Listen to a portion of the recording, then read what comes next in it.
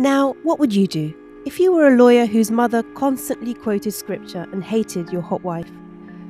What would you do if you were asked to work in a devilishly successful law firm in New York City and were so busy winning cases that all you ever ate were burgers and Popeye's chicken? What if you learnt that your boss from hell was literally from hell, as in the Big D himself? Would you turn tail and run, or would you hang out with the guy, go to boxing matches and flamenco shows with him, and start lusting after your sexy red-headed Italian co-worker, while also drinking a hell of a lot of scotch?